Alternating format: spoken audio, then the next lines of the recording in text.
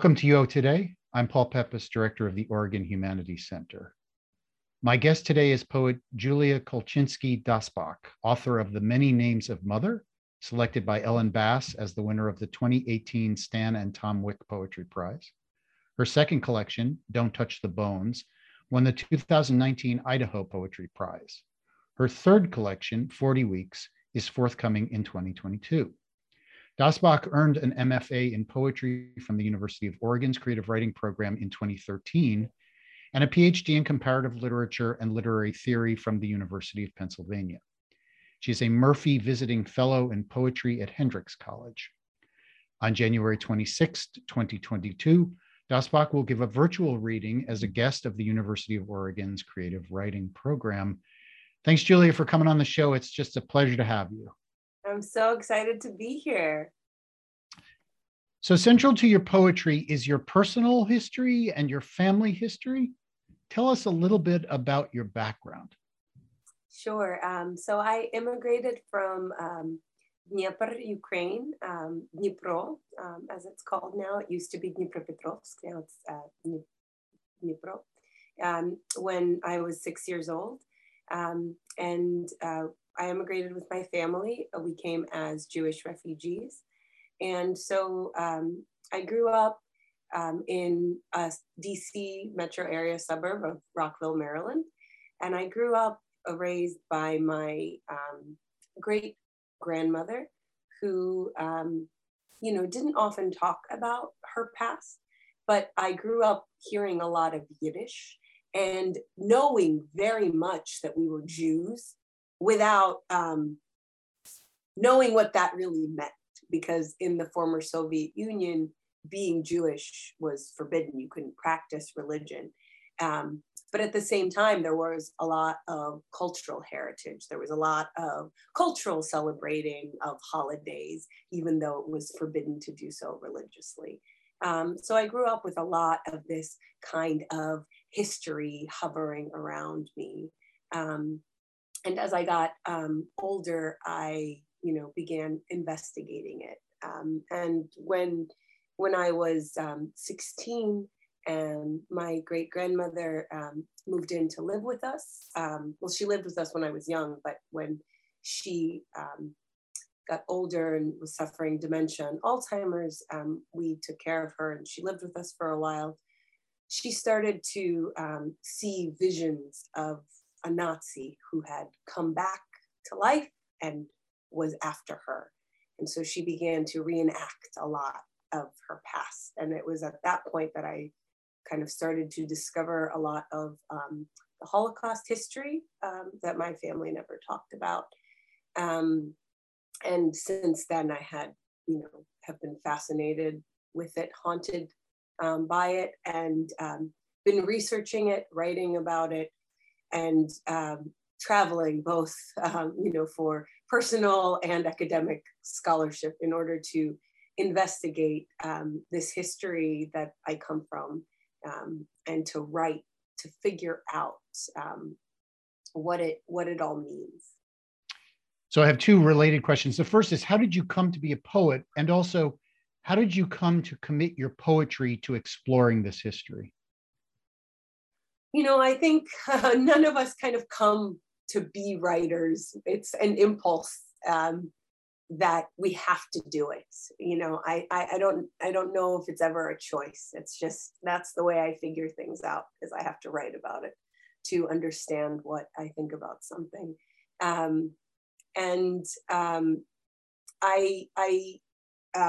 repeat the other part of your question again so I can return to it.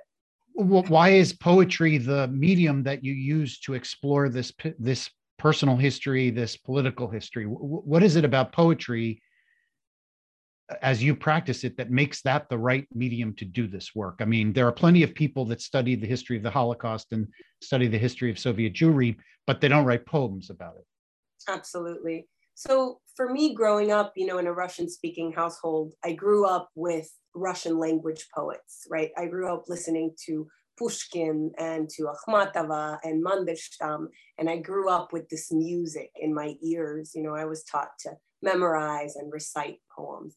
So at first it was the natural language in which I spoke and wrote.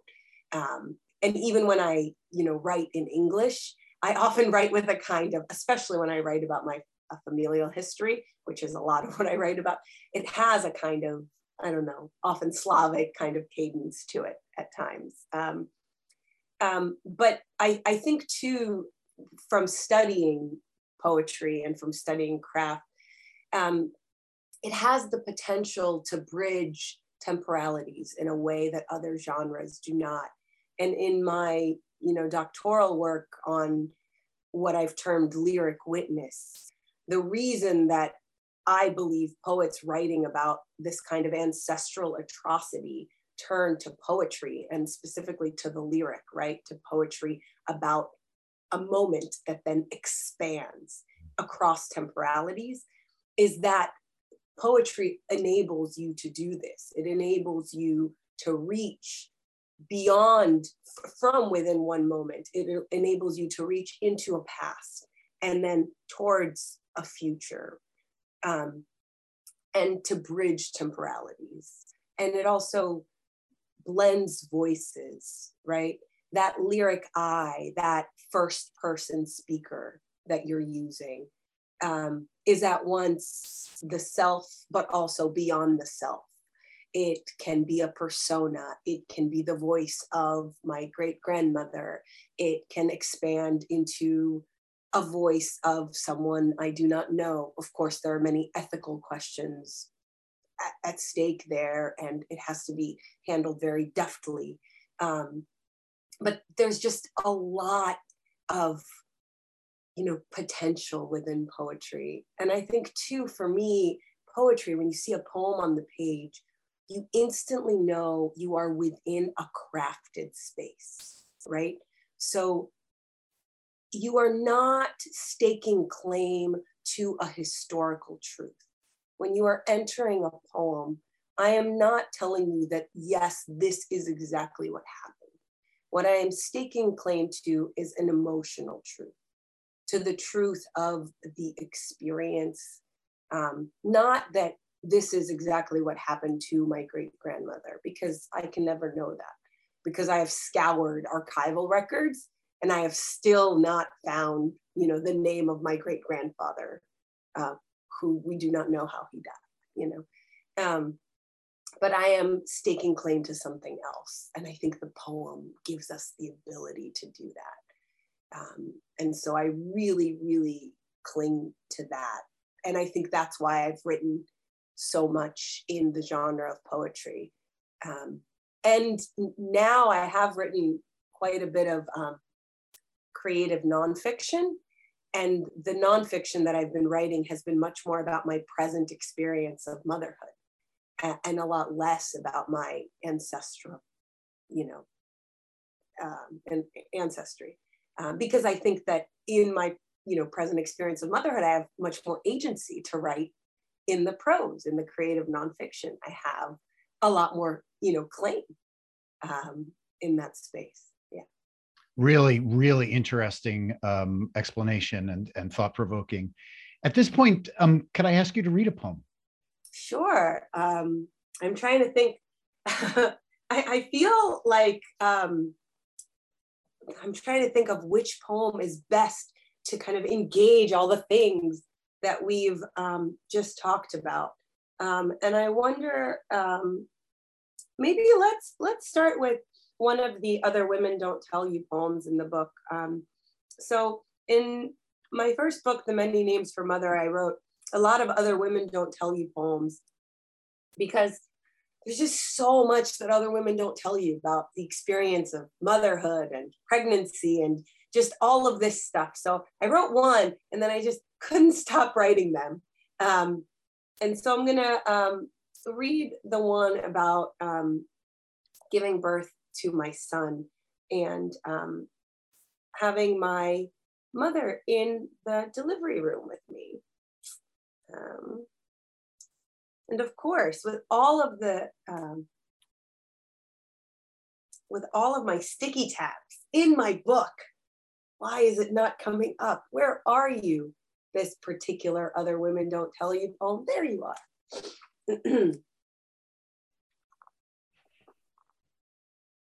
Other women don't tell you what your mother will say just after he is born.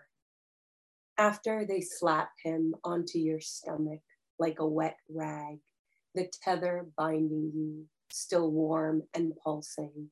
And just as you look down, expecting blood, they don't tell you sometimes it isn't there. The flesh almost clean, dark moss of hair covered by a thin white film, a second skin, a part of you still holding on to him, perhaps. He looks like an alien, she exclaims, giddy with becoming. But they tell her she's too young to be a grandmother, and she is happier for it. Are his ears going to stay like this? As if she'd never given birth herself, though she reminded you she has just hours earlier, your belly rising like a moving mountain as she recalled how back in the old country she was stitched up with nothing for the pain. The young male nurse responded to her screams. Does it really hurt that bad? And other women tell you that it does, that it's unbearable, but you will bear it, that it's a mountain and drowning, that it's all worth it in the end. They don't tell you when the pain really comes, when it moves through you, a rush of snow melt, boring boulders on the side of the road, and everyone stopping to look, that a small part of you will love the feeling, the control to grind as though you were chewing stones, the want to bear the way centuries have, bare and unbroken by the bearing. Like the women who didn't tell you any of this, your grandmother and hers holding each other, hands and boiling water and sopping towels and feeling everything, only to never speak about their pain, to continue having girls, to raise them so they know to let their mothers be a part of everything, to understand your mother when she reminds you that you are an only child because your tiny body hurt her bad enough to never want from you. Thank you so much for that. Just before you read, you mentioned that when a reader enters the poem, they know that it's a crafted space. Mm-hmm. And I'm interested in, I was struck by your varied approach to poetic form. Mm-hmm. Some of the poems are written in particular poetic forms, the pantun, the ghazal. Others are characterized by notable visual qualities like internal white space, stanzas patterned in distinctive ways. Mm-hmm. Tell us about your approach to poetic form, how you think about it in relation to the stories that you tell in your verse. Yeah, so I think my studies at Oregon, really influenced me, especially Garrett Hongo's genres and forms seminars. And it's there where I really began to think about how when we tell stories of trauma, we almost turn to form as a way to try to order the chaos in a way. And almost in a contradictory way, rather than these forms being a way of giving an expected narrative or an expected lyric, they do the unexpected. So rather than a villanelle doing what is expected of a Holocaust narrative, it does the opposite, in fact. It turns it on its head. And so in my studies of trauma theory at Penn, I started to theorize that poets actually turn to form in order to subvert our expectations of Holocaust narrative. And so I started to try to do that in my writing, where I think I was doing it all along. And then I started to almost kind of read into what I was doing all along, because I was writing villanelles in my MFA work, and these villanelles were about the Holocaust all along. And then I, knew and read other poets who were doing it way before me. So it's not like I in any way invented the wheel, but yeah. So I think there's something to it. There's something to these forms, these echoes that happen in the refrains, where the potentials shift. And I think similarly about the white space. So there's a poem in my second collection called Archive, where I use some archival footage where my great-grandfather's name is missing in the archive. And I show that and I put it in there. And then the poem itself, reads in two sides, and it almost puts the reader in a kind of perpetrator, bystander, witness, in a challenging perspective, where they must choose the way they read the poem. There's just a complicated relationship to the page. There's not necessarily one way of reading the poem, and I don't want there necessarily to be one way of reading it. So I just want to challenge, I guess, the way that the reader engages with the piece and with the space, right? With the crafted space. I want to challenge truth and, what we think we know about the Holocaust narrative.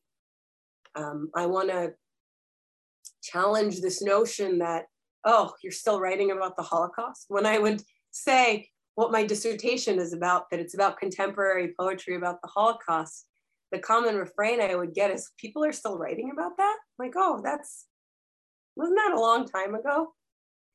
No, it really wasn't a long time ago.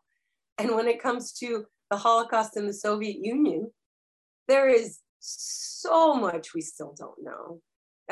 It is a narrative very much unlike the concentration camp narrative that is much more documented, but there is, of course, still so much more research to be done. And, the notion that once a story has been told, well, we don't need to tell it again, is, of course, very problematic, to say the least, especially when it comes to trauma.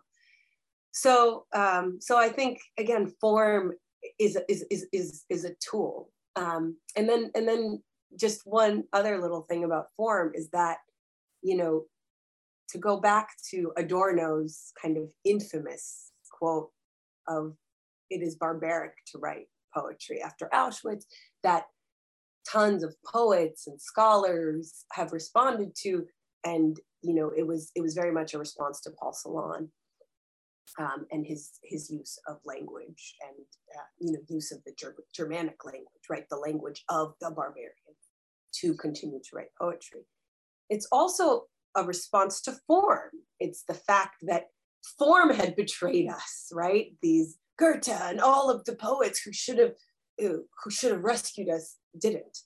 But in fact, continuing to write in form shows us hope rather than the opposite. Shows us that we can continue to exist after atrocity, not that we can't. And Adorno himself responded to his own claim and said that that's not what he meant. So I'm not going to go into all of that, but I just want to point out that that's also part of the reason why I turn to these forms, and many other poets writing about the Holocaust do so as well. Yeah. So can I ask you to read another poem now?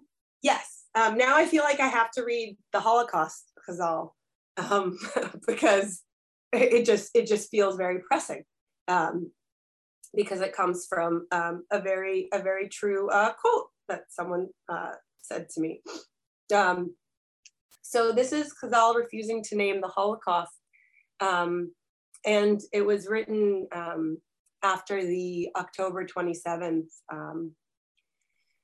2018 shooting at the Tree of Life synagogue in Pittsburgh, Pennsylvania.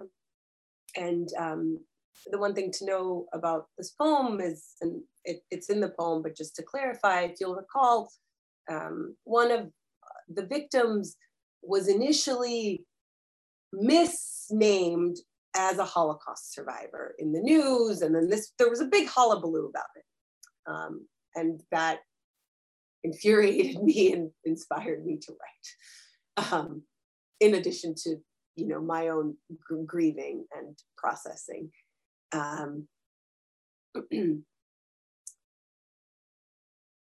Your poetry is so much more relevant now that the Holocaust is back in fashion, someone said.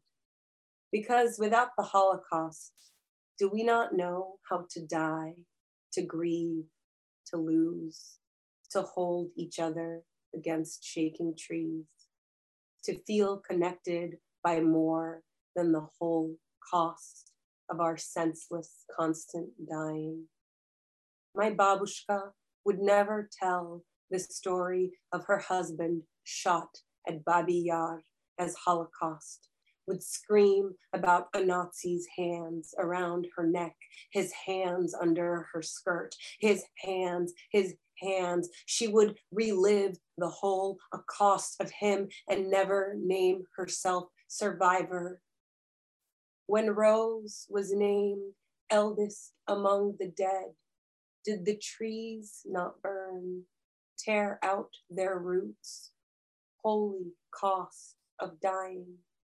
When she was named survivor, did you not shake and weep the same as when they told you she had not survived the Holocaust?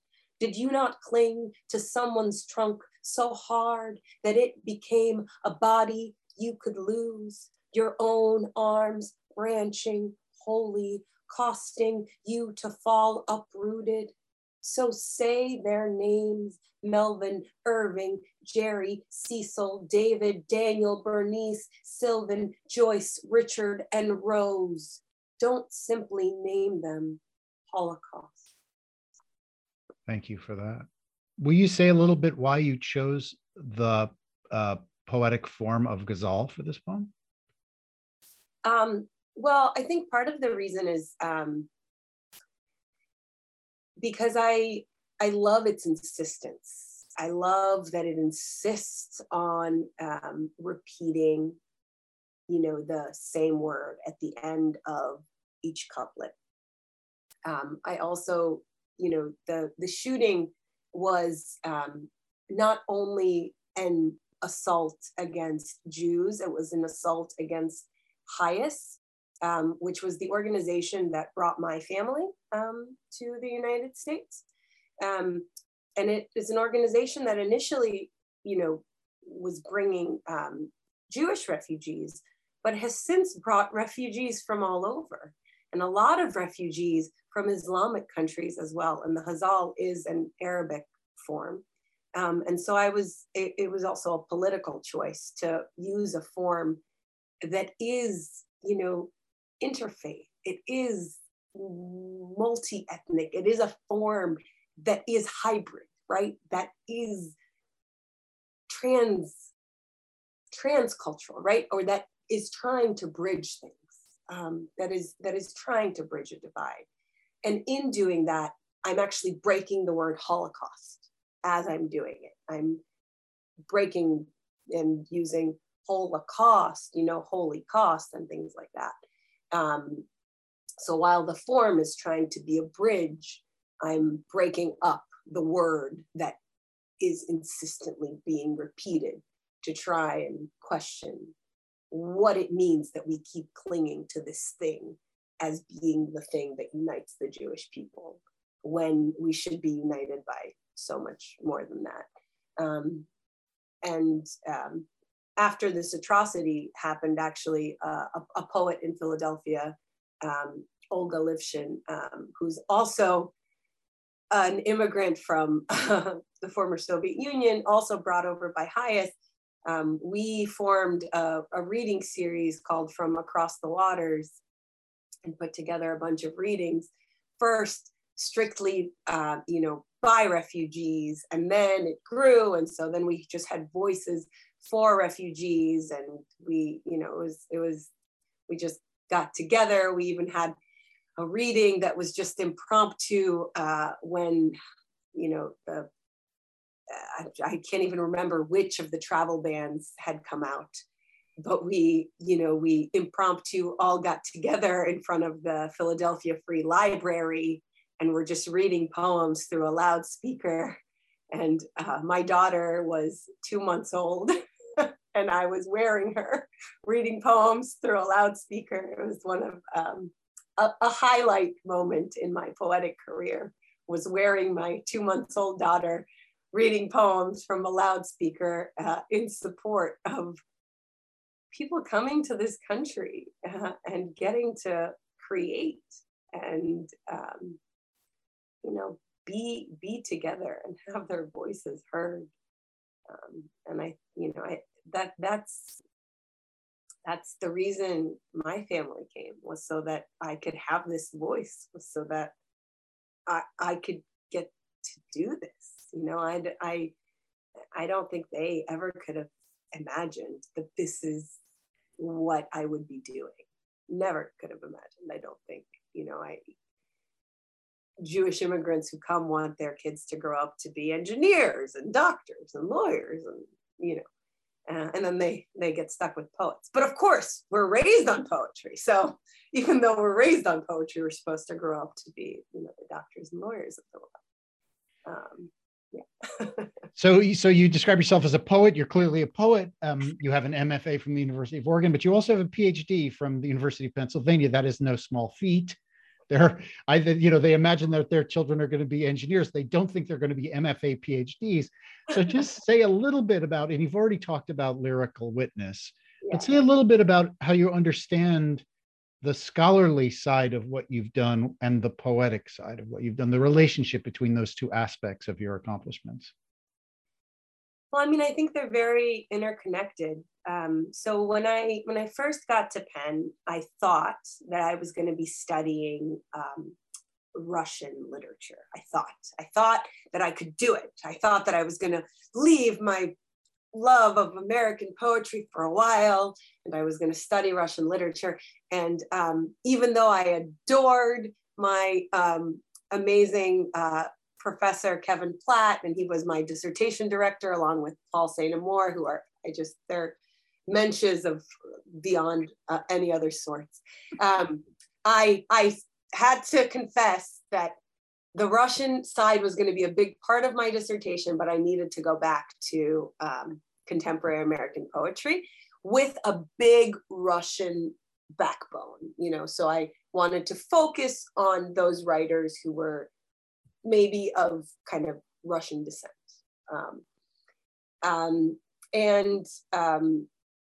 I, from the beginning, knew that I wanted my dissertation to be a challenge to what a dissertation should look like. I really struggled with what critical writing looked like, and with its forms, with the rigidity of its form.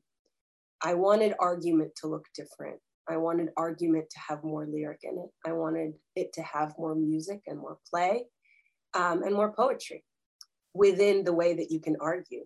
And you said that Paul St. Amour, and that he is a very lyrical writer. And so he really supported that venture. And so my dissertation is quite hybrid, and it has pieces of nonfiction, it has poetry in it. And it's actually, each chapter is structured in the form of the material that it analyzes. So my opening chapter on the sonnet is structured like a sonnet. It has 14 sections, and each title of each section is a line of a sonnet. And when you put them together, they build a sonnet. And then, you'll have to read the dissertation to figure it out. And maybe one day it'll be a book. But I think that's kind of where my scholarship really went, in addition to, researching the way that contemporary poetry is engaging with the topics of the Holocaust, and specifically the case of atrocity in former Soviet territories. It really looked at what we can do to scholarly writing and how we can challenge it. Fascinating. I really do want to read it. I do hope you publish it. Julia, we're a little bit over time, but I'm compelled to ask you to finish up by reading one more poem for us. Okay, well, let's end on a light note. Let's end with In Everything He Finds the Moon, because I write a lot of heavy poems, and in every heaviness we need light, and the light is always my children. And the most wonderful thing about becoming a mom for me has been watching my children make sense of the world. And the way they make sense of it is just so beautiful. They make natural metaphors. The way they see the world is through metaphor. So this poem is just, kind of stolen from my son, from watching him make sense of the world, and compare one thing to another. That's just how children make sense of it. In everything he finds the moon. Yuna, he calls, pointing up and drawing out the U, the Russian L, still too hard to form Luna. We understand, make meaning out of what it's left us. Yuna, on the shoulder of my shirt, where his sleeping mouth's wet outline left imperfect waning. Yuna, in the fabric covering my belly, where his finger found a hole through which skin shone like moonlight. Yuna, on the wings of every moth or butterfly. Yuna, more Yuna, our cat's eyes twinkling in darkness, spinning spheres he is still too slow to catch. My Yuna.